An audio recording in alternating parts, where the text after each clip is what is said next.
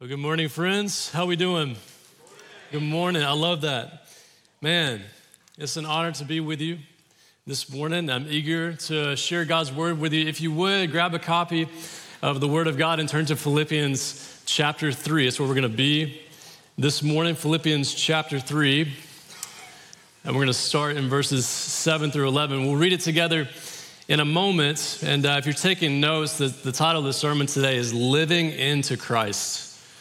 Living into Christ. By the way, Merry Christmas to you all. I know this has been said a few times already this morning. So Merry Christmas. Did you know that today is actually the second day of Christmas? Is anybody familiar with that? I know you know the song. I know you know the song 12 Days of Christmas, but in reality, in church history, there are 12 days of Christmas called Christmastide. See, Advent was about preparing for the coming of Christ. And now that he's come, this is what Christmas is about, celebrating that reality. So here's the thing. If your lights are still up and your kids are still begging you for the Christmas gifts they didn't give, congratulations. It's still Christmas. There's still time.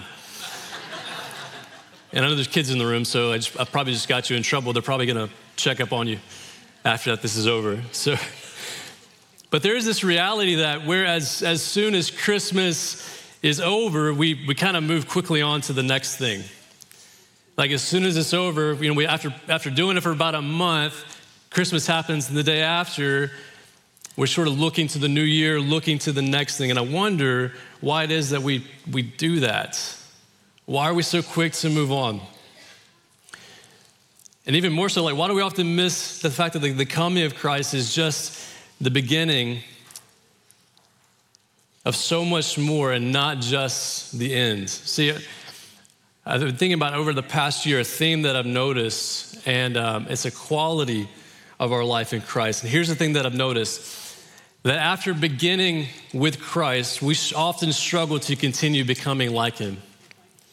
That after having our beginning, our foundation in Jesus, we often are slow or struggle to become like him. And I think this happens for a lot of reasons. I think if you're like me, you came to Christ and there wasn't someone to immediately walk with you. These years have passed where you didn't have somebody to disciple. You didn't know any better. You didn't know how to obey the commands of Jesus. You didn't know how to grow in your knowledge and your love of him. But in my role, I spent a lot of time thinking about the things that form us and shape us into the image of Christ and the things that distort us and damage that image. And as I've thought about a number of the stories that I've heard over the past year, the thing that I keep noticing is something that's absent from the way that we talk about salvation. Here's what I see that's missing. What's missing is that we're remembering that the grounding of our faith, the thing that got us started, and the growing our faith are both found in this beautiful truth. And I don't know that we've even gotten used to saying it this way, but the beautiful truth is that it's union with Christ. It's union with Christ, that the grounding our faith and the growing our faith are found in the same source. It's being unified, attached to the life of Jesus. It's union with Christ that is missing. 2 Peter 1 says it this way, that God is giving us everything we've needed for life and godliness. And by that, he means that he's given us Jesus. Jesus is the power and the pattern for this new life that we have. And so what I want to explore with us in our passage today, because Paul is going to offer his life as an example of someone who's not only connected to Christ, but who's also living into the ever-restoring life of Jesus. Paul's confidence, his core of who he is, his confidence is not in this former story, this former way of life, but is found in this new story, which is the life and the death and the resurrection of Jesus. So the gospel is the power by which Paul lives, and it's also the pattern by which he lives. So with that, let's look together at Philippians chapter 3. We're going to begin in verse 3. And this is what the Apostle Paul says under the inspiration of the Holy Spirit. He says, "For we are the circumcision who worship by the Spirit of God and glory in Christ Jesus and put no confidence in the flesh. If anyone else thinks he has reason for confidence in the flesh, I have more. circumcised on the 8th day of the people of Israel and of the tribe of Benjamin, and a Hebrew of Hebrews. As to the law, a Pharisee. As to zeal, a persecutor of the church. As to righteousness under the law, blameless. But whatever gain I had, I counted as loss for the sake of Christ.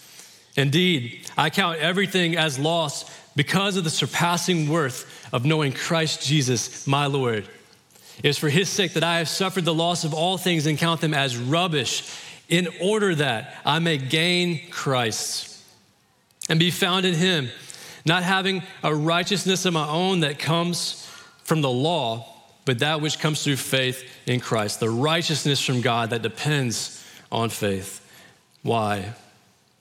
That I may know him and the power of his resurrection, and may share in his sufferings, becoming like him in his death, that by any means possible I may attain the resurrection from the dead. And this is the word of the Lord. Would you pray with me as we get going here?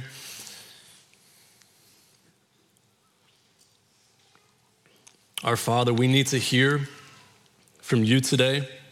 Would you speak to us? Holy Spirit, would you give us the eyes to see and the ears to hear your word? And Lord Jesus, thank you for coming for us. Thank you for coming to us. Thank you for coming for us. Thank you for saving us. Through your word today, would you help us to become more like you? This is our heart's desire today, and we need your help. So we pray these things in your name and under your power. Amen. Hey, how many people have already got your New Year's resolutions in order? It's sort of the necessary question that we have to ask this time of year. How many, show of hands, you already got your New Year's resolutions in order? Okay, none. Everybody's like, I've given up on goals. Nobody. Okay, let's try this. So I think nobody's working out this year. I mean, that's a classic example. We're gonna work out more this year. Again, there we got one. Our pastors leading the way. What about some of y'all saying, hey, this year is finally gonna be the year that I get my stuff in order.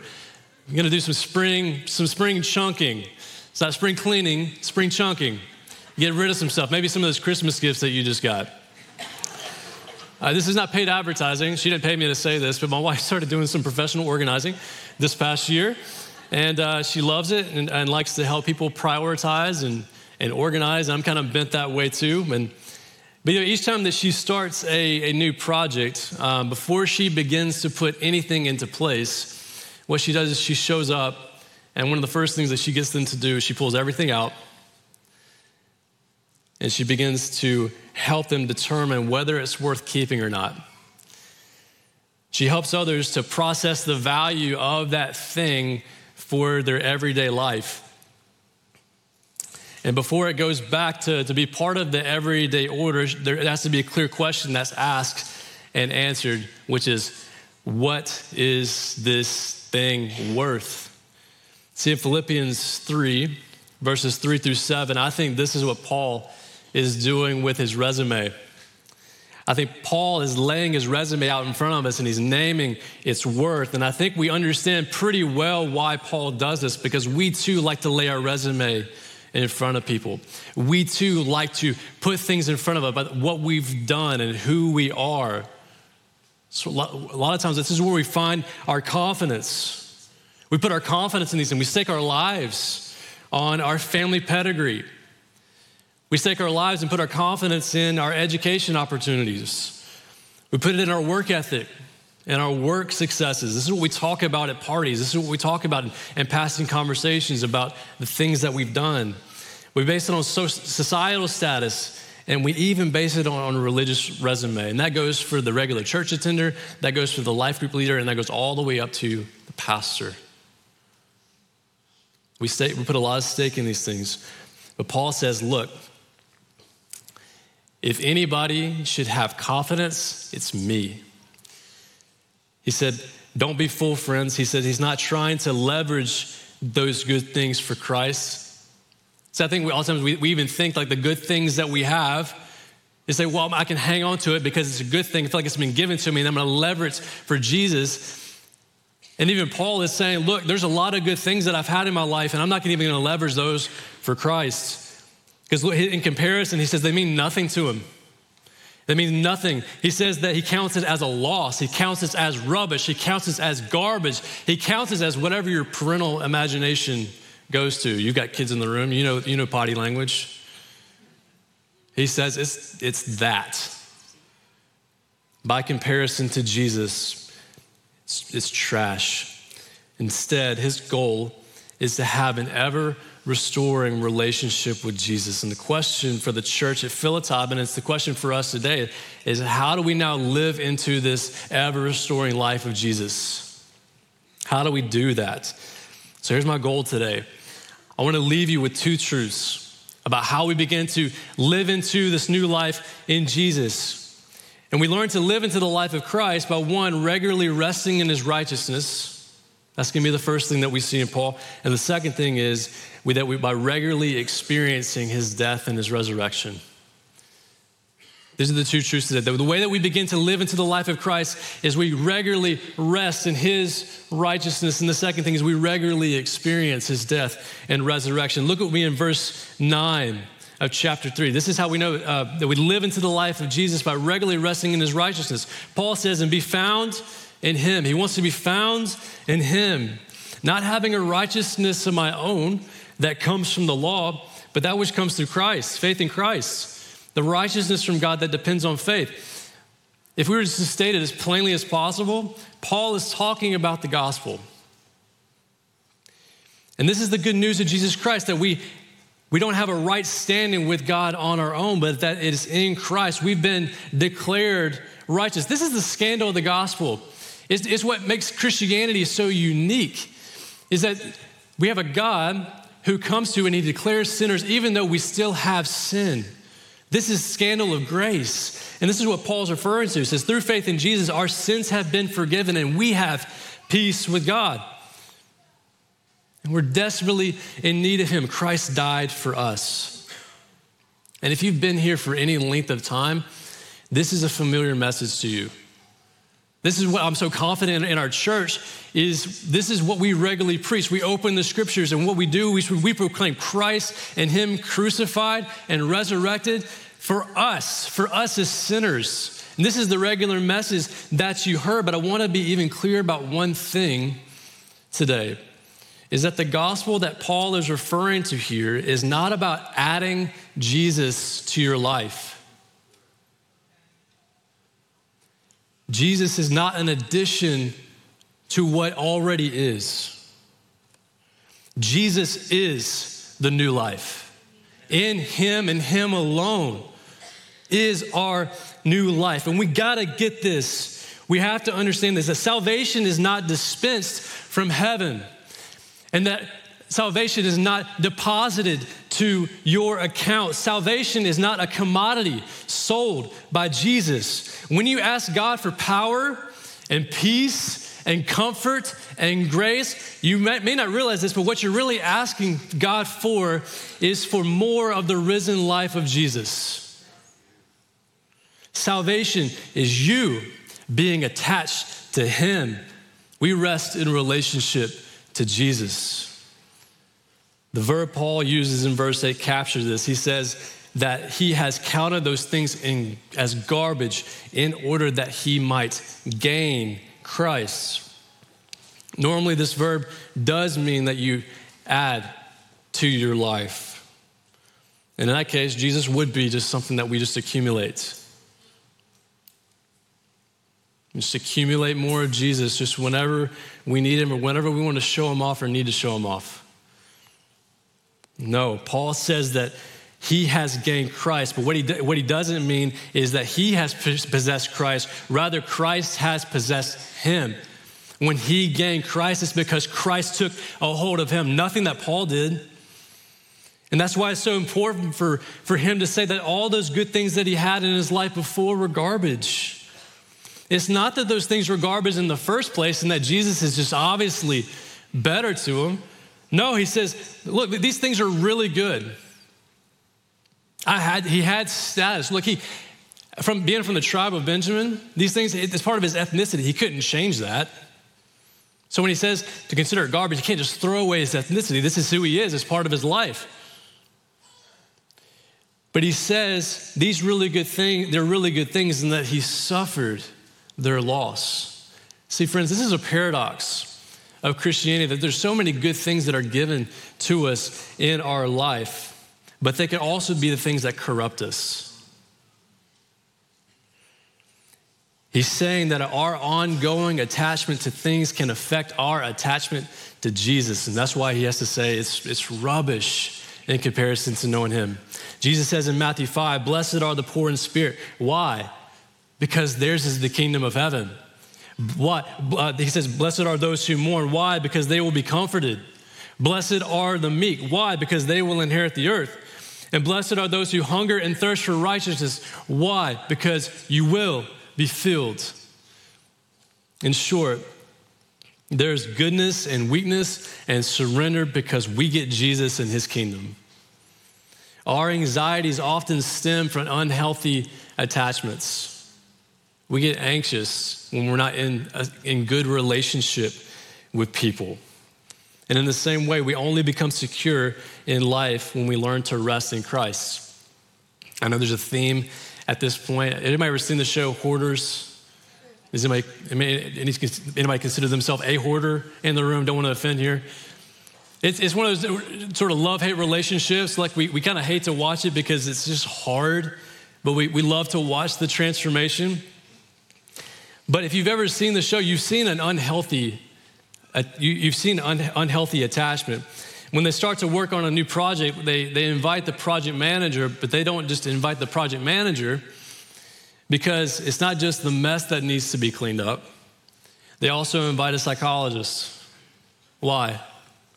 It's because the main problem isn't the stuff. It's not the main problem. It just reveals the problem. And the real problem is that the need for the person to experience deep reconciliation and healing. At some point, the psychologist discovers that there's a past hurt, and the way that they sort of entered themselves into this life of hoarding is that they've tried to put that stuff away, sort of stuff it away by overcoming it as a way of overcoming the loss. They need someone to be close to them, to come alongside them, to be compassionate to them and tell them over and over and over again. You've seen the show. They probably reduce it down to, sufficient time for TV. But who knows how many times that person said over and over again, it's okay to let it go. It's okay to surrender. It's okay to hand these things over. It's okay to get rid of this stuff. It's okay to let that hurt go. It's okay to be reconciled. And the more often that they try to resist, the more restless they get and the more difficult the relationships go. And the more often that they return to the dumpster, because you can imagine yourself, you see the show, they throw something away, but it's not too long before they go back to the dumpster to try to get the stuff back because they just can't let it go. Does this kind of anxiety feel familiar to you? Is there anything in your life that you're having a hard time imagining not having that status? Or you're having a difficult time really thinking that you can let go of the hurt. You've learned to live with it, and you're not sure that anything can truly heal it, and so you live with it, not truly being able to entrust yourself over. And I think there's two possibilities. There's two possibilities for us today. Either you're here and you're anxious because maybe for the first time you're realizing that the life that you built is unstable and you need Jesus to save you. That's the first possibility. Or you're a believer in Christ, but you so drifted away from your union with him that you've forgotten the goodness of his life in you. And you need to return. But look, so I just want to say just from the very beginning, before we get to the end, everybody in the room is implicated in Philippians 3. Look, if you need Christ for the first time, he says you rest in his righteousness. I'm just going to go and flag for you where we're going today. If you need Jesus, that's where you find it. If you're in Christ, that's where you return. We don't escape from the gospel. We grow into it. But as I think about the new year, one of the things that we have to grow in is this learning just to return to our unity, to draw close, to draw near to him. See, for both of you, Paul says that your freedom is found in being attached to Jesus and Jesus alone. He is the one that we must return to again and again and again and again and again to find rest. Not just from the penalty of sin. That would be good. But we get more. It's not just over the penalty of sin, but it's also over the power of the sin, and it's also to endure the pains of this life. In Jesus, there is rest for these things. This is so crucial.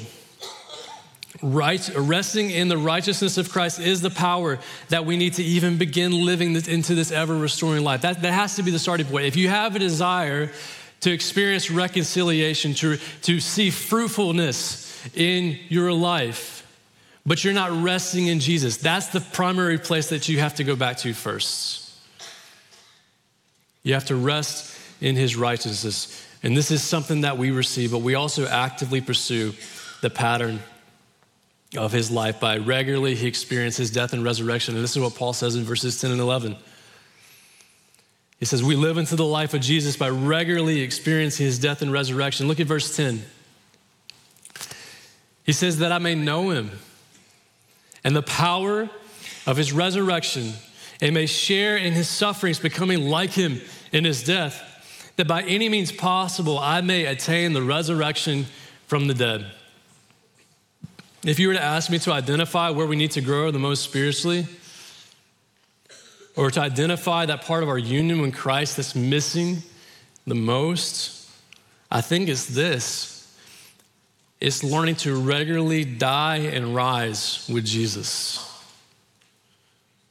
Regularly dying and rising with Jesus. See, we believe rightly that Jesus died and rose for us. That's what Paul is getting at. In verse 9, even as 1 Peter 3 says, Christ died once for all, the righteous for the unrighteous. But for many of us, we have yet to discover the joy of becoming like him in his death. It's just not the pattern of our life. There's many of us here who have begun our life in Christ. Whenever that happened, you trusted in Jesus. And because salvation is dependent upon him, you are indeed secure in him, but you feel insecure because we have not yet learned to identify our life with his. And I think this is the thing that's missing. This is why we struggle to grow. This is why we struggle. Is because I had a conversation the other day, and if you're kind of mapping out Christianity, we think it's just this steady trend upward, and it is, but there's these dips. And I think we just imagine that we can get past the dips, that we can finally do away with having to experience death and experience difficulty and experience suffering. That's just not the case. Paul says in verse 10, he goes back to a verb that he used earlier in verse 8. He says he wants to know him. It's the same verb. He says he wants to know him in his righteousness. He wants to know him in his resurrection. And at this point in life, Paul has known Christ for 30 years. He's known him for a long time. This isn't a new thing yet, but here he is again telling others that he still longs to know Jesus. What gives? What's different? Paul means that there's a fullness to knowing Jesus that he has not yet achieved, and it's only in the power of his resurrection, but it is through the sharing in his sufferings that he comes to know this. Paul Miller explains it this way, that by embracing Jesus in his dying and rising, Paul knows Jesus in ways that he would not if he were simply meditating or resting in justification by faith. As Paul reenacts the suffering and resurrection of Jesus, it knits him to Jesus. The Apostle Paul says that his belief in Jesus leads him to become like him. These things are inseparable. To believe and to become are part of the one and the same salvation that Jesus offers to you. You have the power, and now it's about not really just tapping into the power. Jesus is not a life source that we just, again, it's not dispensed to us. It's by drawing near to him, walking with him, knowing his ways, having the mind of Christ. What would Jesus say? What has Jesus said? What did Jesus do with his disciples? This is something that we receive, but this is the new pattern of life. And this is the picture of baptism that we've seen so much of in the last year. Praise the Lord. Praise the Lord. Praise the Lord for his kindness. This is the picture. Buried in the likeness of his death, raised to walk in newness of life. This is why we say these things. Look, a little soapbox here. I don't know, I might go over time because of this, but you guys with me? You guys okay? Christmas has already happened. We don't have any place to be. When I think about, and I don't want this to come across as a rant, but just something, I think this is instructive. So many times when someone has passed through the waters and I hear the story, and you've heard the story, you've heard what they've said. I was lost. I had no hope. And then I heard about Jesus. I heard about the one who saved me. And I freely gave it up. And I'm standing here before you today to proclaim that I am not my own. I'm burying my life in his. And you see this, and this is the language that we use. They're buried in the likeness of us and raised to walk in newness of life. And we celebrate. And I think it's appropriate. I think it's absolutely appropriate that we celebrate because you saw resurrected life. But I don't want us, I think this is the instructive part, I don't want us to pass over too quickly what just happened. And what just happened, as a friend reminded me the other day, what you just witnessed was an execution. You witnessed of death. And I often joke backstage. It says, you're gonna, when you hear Holy Spirit grab your nose, they're gonna put you under. And it said, Dad might hold you down there for a solid minute just to make sure it takes effect. The kids love that. But that's kind of the reality, is we don't want to pass over too quickly over the death and get to a resurrection, because the pattern of life that Jesus is calling into is full of daily dying. And it's only through his sufferings and only through his death that we get to experience his resurrection. Somehow over the years, we've created a kind of Christian spirituality where things like repentance and love and suffering are missing. Paul is calling us back to him that we may know and love him more fully. Look, there's so much more here. I'm normally solid. I'm good for like a 50-minute sermon. They gave me 30 today. So I don't know what to do the 20 minutes another time. But friends, this is the thing worth exploring. This is the thing worth searching your scriptures for. If I could give you anything in the new year, as you're doing this Bible reading plan, because that's one of the goals, right? Most of you are going to give up by Leviticus or Numbers. But as you begin reading through the scriptures, this is the thing that you should be looking for. Life in Jesus. So there's so much more, but maybe I should close our time here by reflecting on what dying and rising with Jesus might look like. I haven't been one for long, but so far as a parent, I've been able to identify a few things that I want my kids to know. And one of those first things, I want them to take responsibility for themselves. Like this is kind of basic stuff. Like I want them, look, buddy, you can get up and you can go to the fridge and get your thing. Look, you can get your cheese stick. Take responsibility for yourself. Second, I want them to develop a love and a care for others. I want them to think. The example that came to mind, hey, instead of, hey, don't hit your brother, I want to be able to say, hey, consider your brother. And third, I want them to be resilient and endure hard things. Seems like some good goals, right? I think most of us, if we just sort of took that plainly and said, this would be enough. If my kids could just take responsibility from themselves, learn to appreciate one another, and just to have some resiliency about them, I think that would be enough. But I want to go a step further. What does this mean for them learning to die and rise with Jesus? How can those goals for our kids be transformed? Because this is what we believe as Christians. Look, we don't have a life on our own, and we don't just love one another just because. We have a greater purpose than that. So how do things get transformed? It means that in Christ, I want them to take the responsibility of putting to death their own sin in repentance. I want them to deal head on with their sin and put it to death because Christ has been put to death for them. It means that in Christ, I want them to develop a love and a care for others by putting themselves in the way of pain. Because to love means to pursue problems outside of themselves and lead them to go after evil and to absorb pain on behalf of others. And it means that in Christ, I want them to endure and to embrace suffering. Suffering comes to us from the outside. You didn't ask for it, it came unwanted. Pain will find them, but they can embrace it too because it will be redeemed. Jesus will be there too. And I have to teach them these things.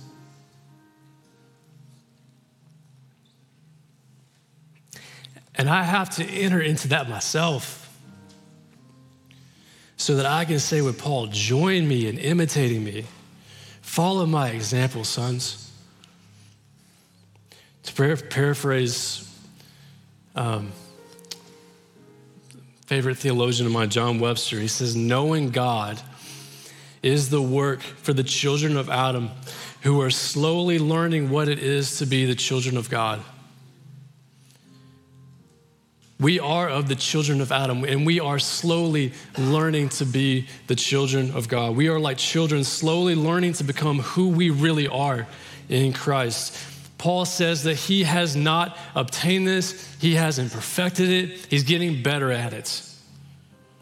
But unlike so many of the other goals that we set out for ourselves, it is only a goal achieved through the faith working itself out in repentance, love, and suffering. It is only achieved when there is nothing else, no one else but Jesus.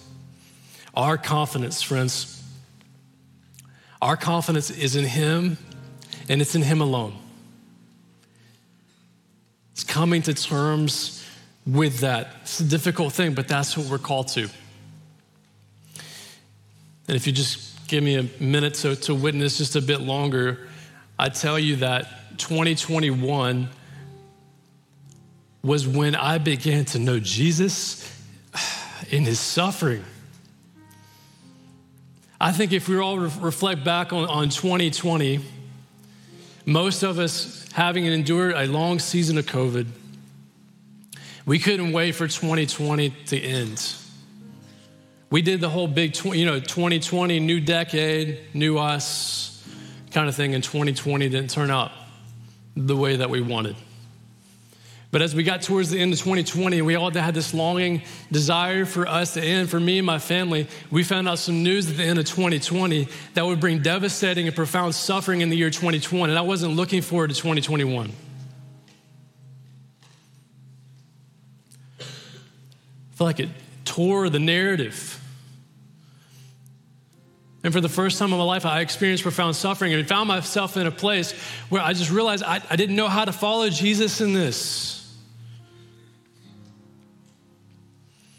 And so me and my family, we weren't looking to 2021. But as the first part of 2021 passed, it's like, well, but surely the second part of it could be redeemed. Surely that could be okay. And it didn't. And it just seemed like things got tacked on, one thing after another, one level of profound suffering, and learning just to grieve before the Lord and asking the question, Lord, where are you? Where are you? You have those moments like, is this what I got called to? I thought you redeem, I thought you save. And it was in those moments, and I can't explain it to here today. This is one of those things where it's like the Spirit testifying with my spirit. This is what Romans 8 talks about, that I'm indeed a son, that indeed I am loved. And so I can't explain it today, but it was in those moments of suffering. It created a space of intimacy with him. Ron knew the kind of suffering that he went through. And just to hear and be told by others, he knows. He knows. I can think many of you have been coming here on Wednesday nights and prayer. And if I'm honest, there are so many of those nights I couldn't pray. I would try to receive the invitation and I would try to pray and I just couldn't. The only thing I could get out is, Lord, help me. And it was just about that time. I don't know how many times it happened. It felt like it happened so regularly. So I would see someone coming across the room, walking all the way across. And where are they going? And they were coming over to me, and I thought they were going to have a question to ask me or to be prayed for. And instead, they would go, hey, can we pray for you?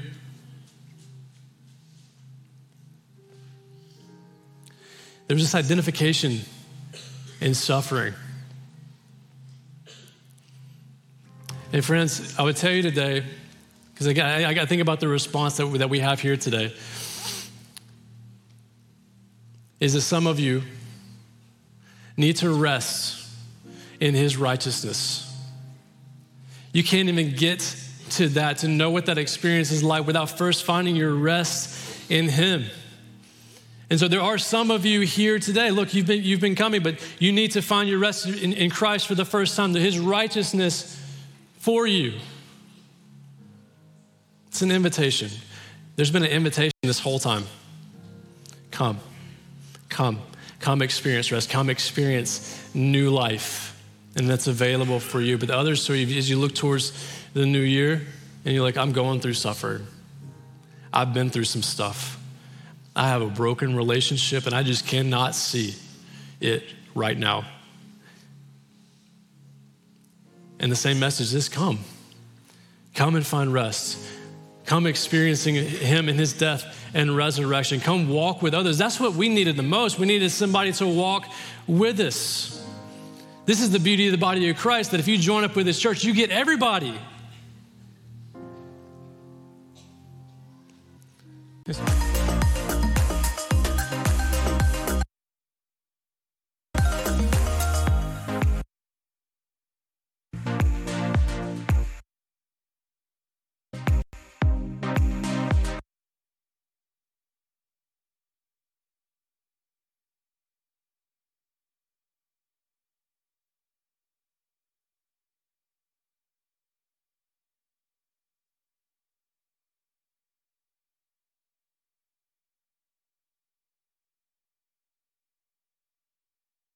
You can walk in.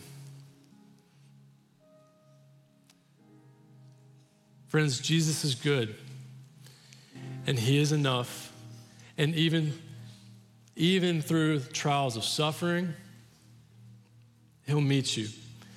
And I don't know what else to say. I feel like I'm coming to the 2021 just on fumes. And so what I realized is I can't put any confidence in the year 22. I'm hoping for great things, but I myself can't put myself confidence in these things, because what the scriptures tell me is that if I have Jesus, that's enough no matter what happens in 2022. And so what I would ask you to join me, follow me in that I'm not putting any hope in 2022, no goals of my own. I just want Jesus. I want to know him. I want to be like him. Father, would you meet with us now? Father, would you minister to my friends? God, would you remind them, even more than my words can do, would you remind them of just how good you are and that there's an invitation before them right now? Maybe it's something that they've heard all year, but I pray there's a uniqueness to hearing it right now, that as we close out this year, that they would respond, God, for salvation for the first time. God, that they would see the beauty of Jesus, that they would know him and the power of his resurrection. And for those of you who are looking like, man, I do need to grow. I do need to follow him. I pray that you would give wisdom and discernment, but they would invite others to walk with them. So God, would you do a work that only you can do right now? Thank you, Jesus, for what you've already done and what you're going to do. We pray this in your name. Amen.